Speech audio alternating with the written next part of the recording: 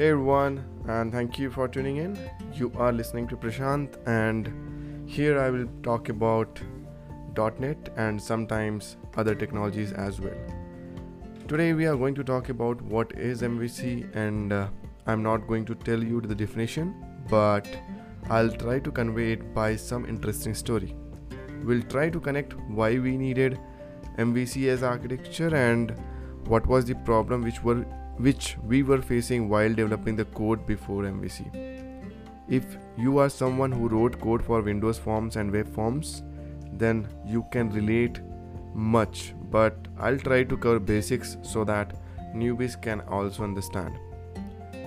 Let's take a real estate example to explain MVC.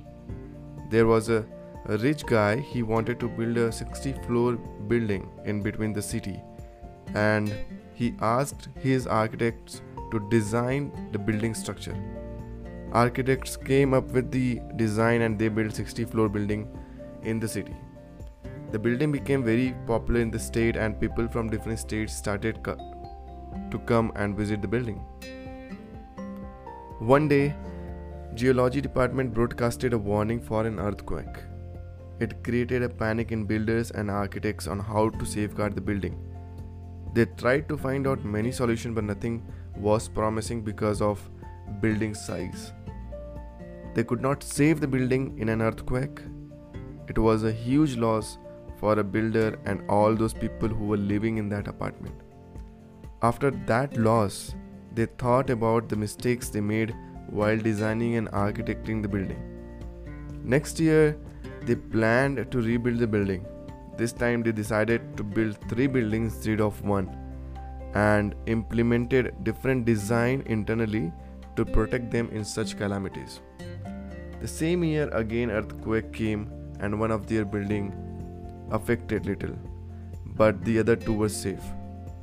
One thing which we can draw from this story and implement in software is by keeping pieces apart relative to their use cases will save us if anything fails.